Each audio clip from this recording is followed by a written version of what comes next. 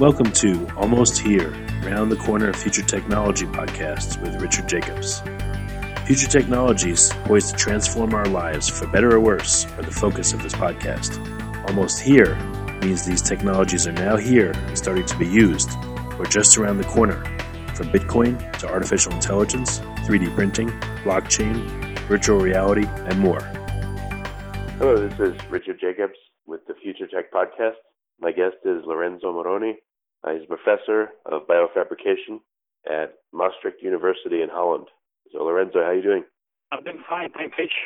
Yeah, thank you for coming. So tell me about your work, your research. How did you get interested in it, and what does the research look like today?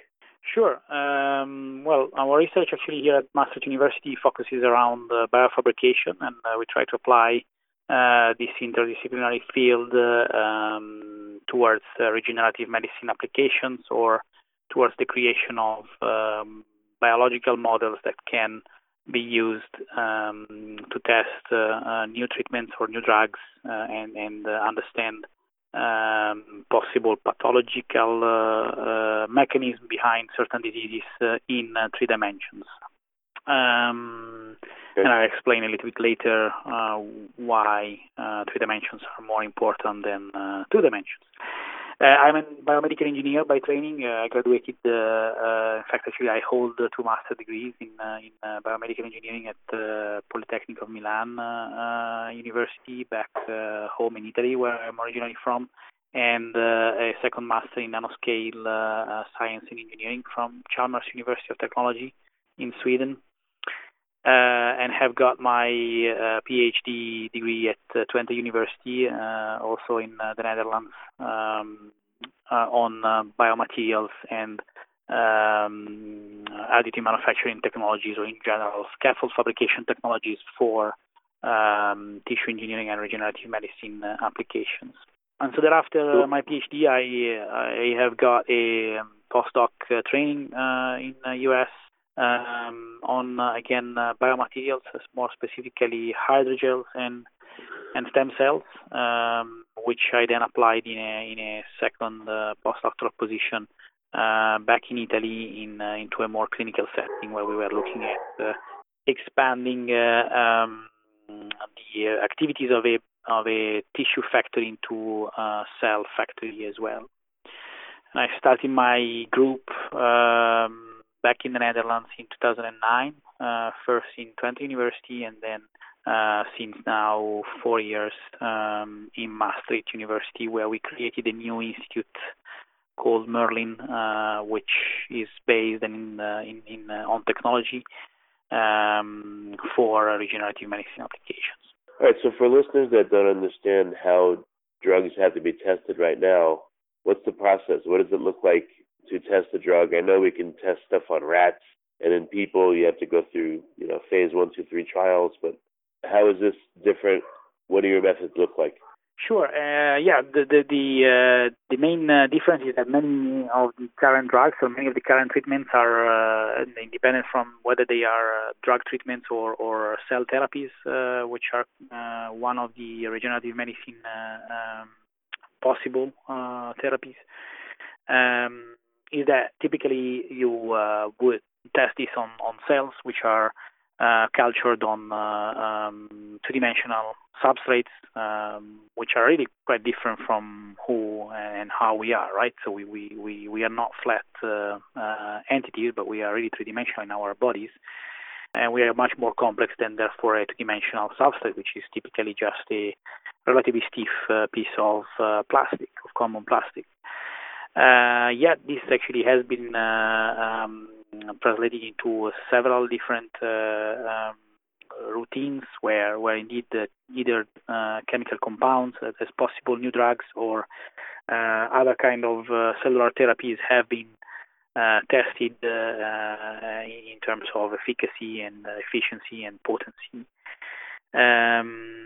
What actually biofabrication can, in particular, offer to this kind of field is the recreation of a more physiological 3-dimensional environment where, which actually resembles a bit better, actually I would say considerably better, the physiological environment of a targeted tissue or organ in our body, where essentially we are targeting our new treatment. And so in this case, actually, biofabrication actually adds on top of already other existing 3D cell culture models by really controlling exquisitely the spatial and temporal deposition of cells and proteins in recreating such a 3D in vitro model, which is showing these days to indeed get to a more stringent selection of new therapies and drugs that have been tested in these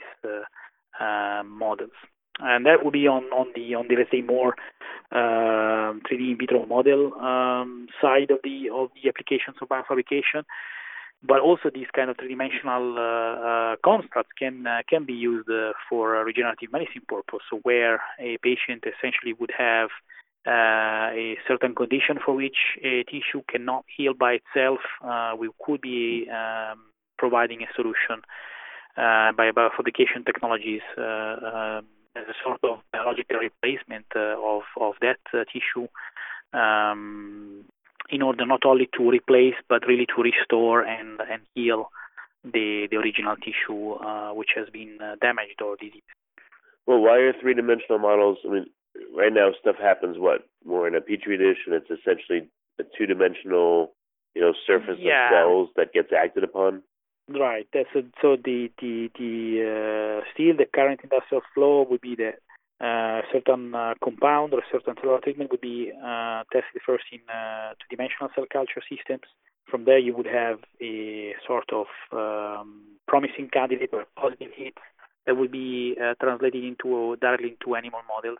And this translation actually is relatively sudden, going indeed from a very physiological environment, as explained before, that would be the two-dimensional culture, into a preclinical animal model, which is currently what is required before actually starting a clinical trial. And so with three-dimensional models, we would really hope to get actually much more consistent correlation between what is really a positive hit in terms of a new therapy or new drug and the actual efficacy, not only in an animal model but also in the clinical trials thereafter.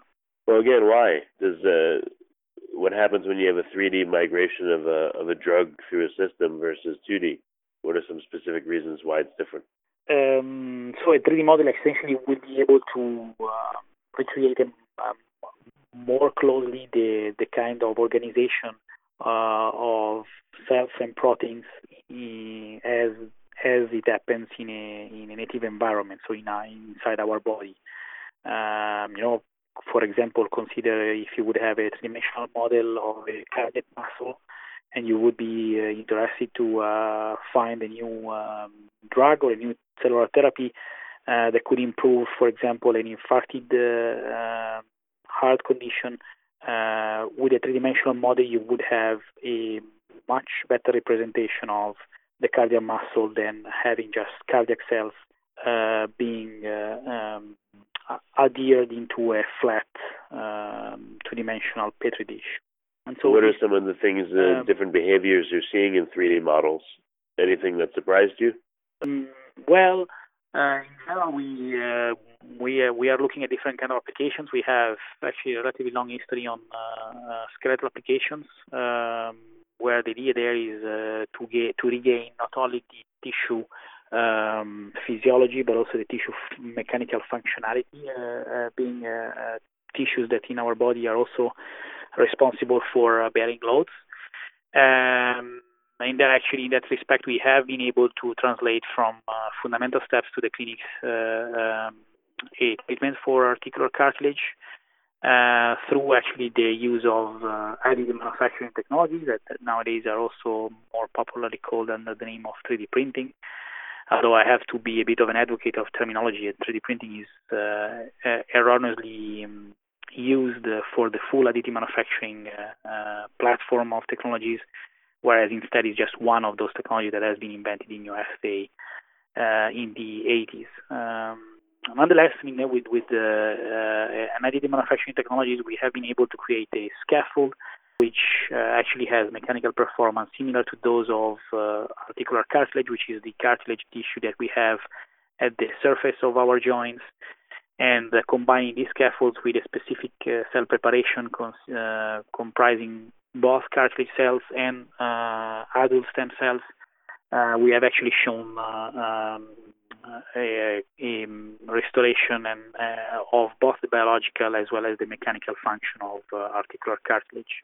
Nowadays, we are also focusing a bit more towards softer tissues, encompassing neural and vascular tissues, both with the idea of creating solutions for example, people that have got a neural problem due to, for example, traumatic accident in their peripheral arms or limbs, as well as vascular grafts for people with cardiovascular complications where a part of their vessels would be replaced.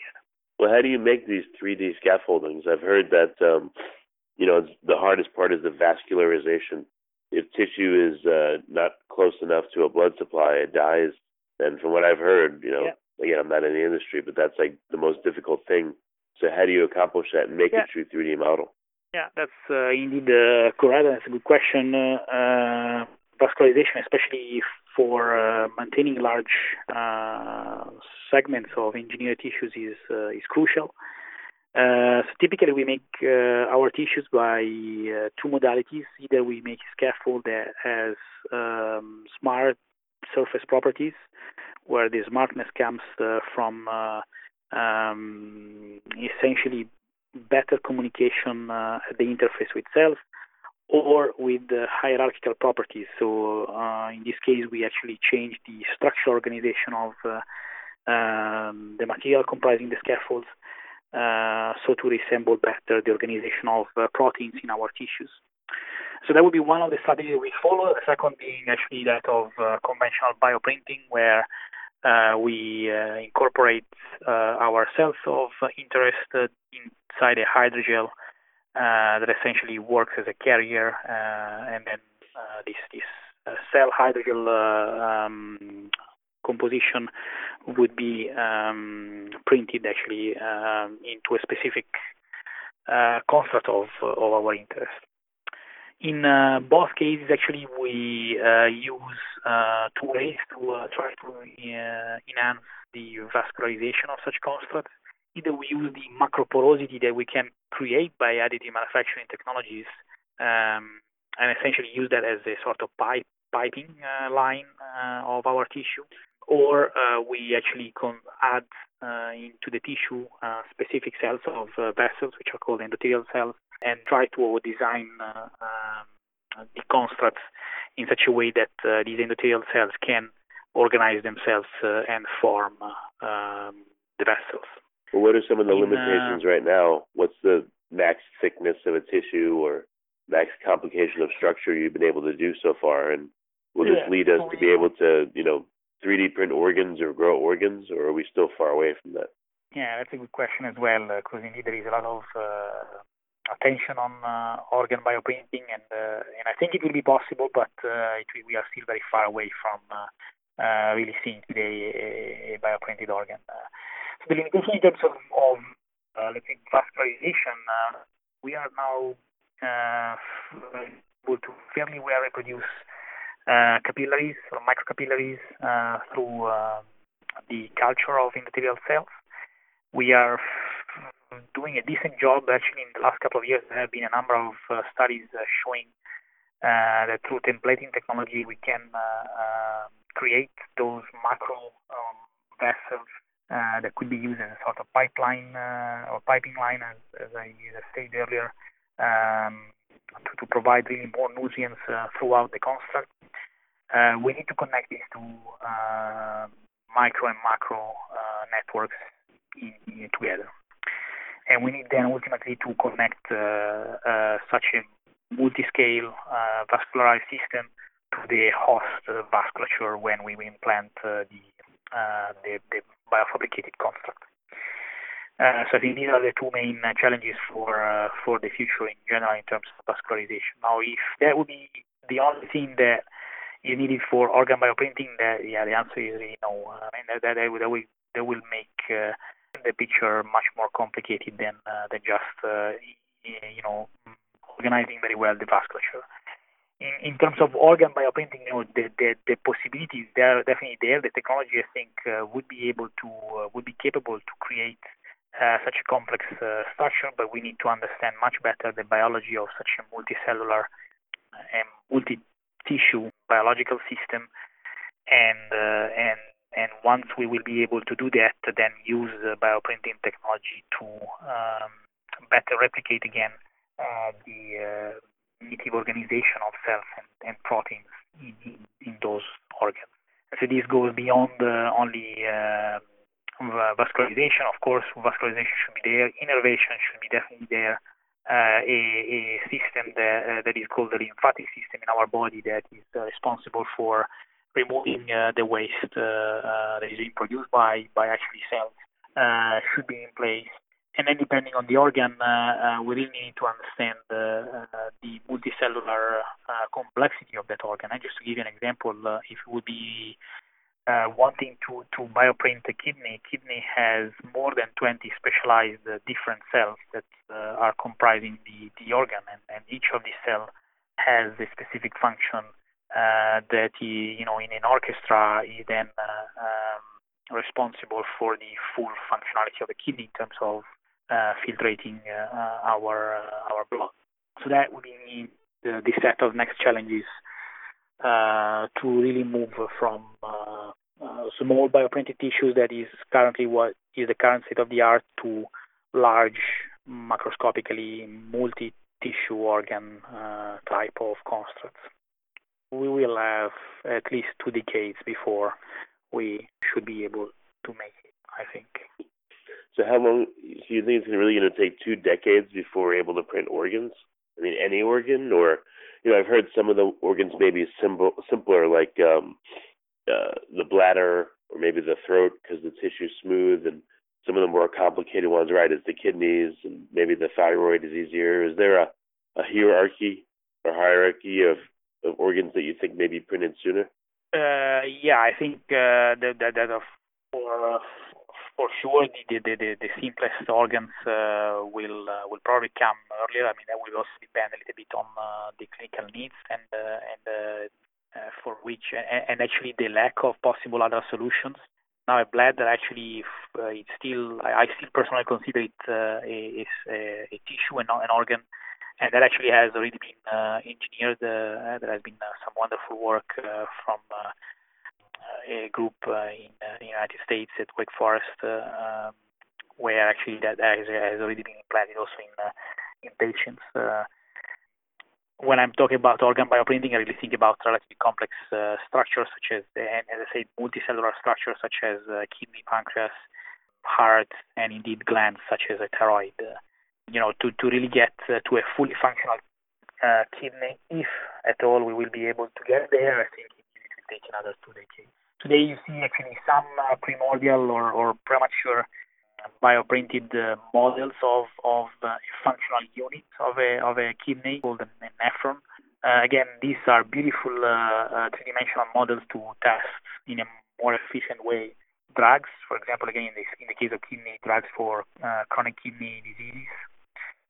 And I think this will be still equivalently important as a step towards that larger moonshot goal of bioprinting a kidney, where the 3D models actually will allow us to, first of all, deliver more efficient drugs for a subset of kidney diseases, but also will be enabling us to better understand, again, as I said, the biology of such functional units that are composing the largest full kidney organ.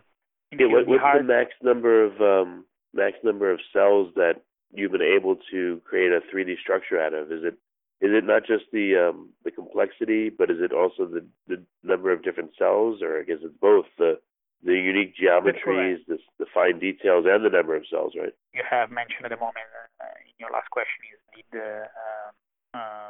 has indeed an important role. So it's the number of different cells that are composing a specific organ. It's also the organization of the proteins, the extracellular matrix that it's called, which is being secreted by these cells, and how this protein is organized in space, and how actually these proteins are also synthesized at different time of organ development by different cells. And indeed, last but not least, is also the resolution, so the way and the precision with which you can actually deposit in space in a specific geometrical configuration that should be possibly as close as possible to the native configuration, cells and proteins in space, let's say.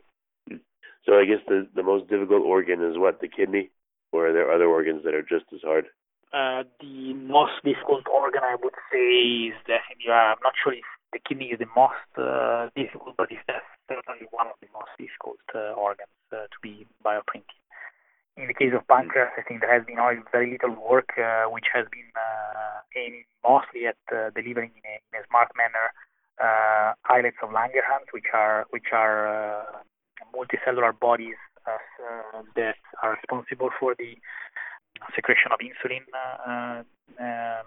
in response of different glucose regimes. So essentially, those islets are responsible for actually the correct regulation of sugars in our body, and that's actually important for example, providing a possible solution to diabetes.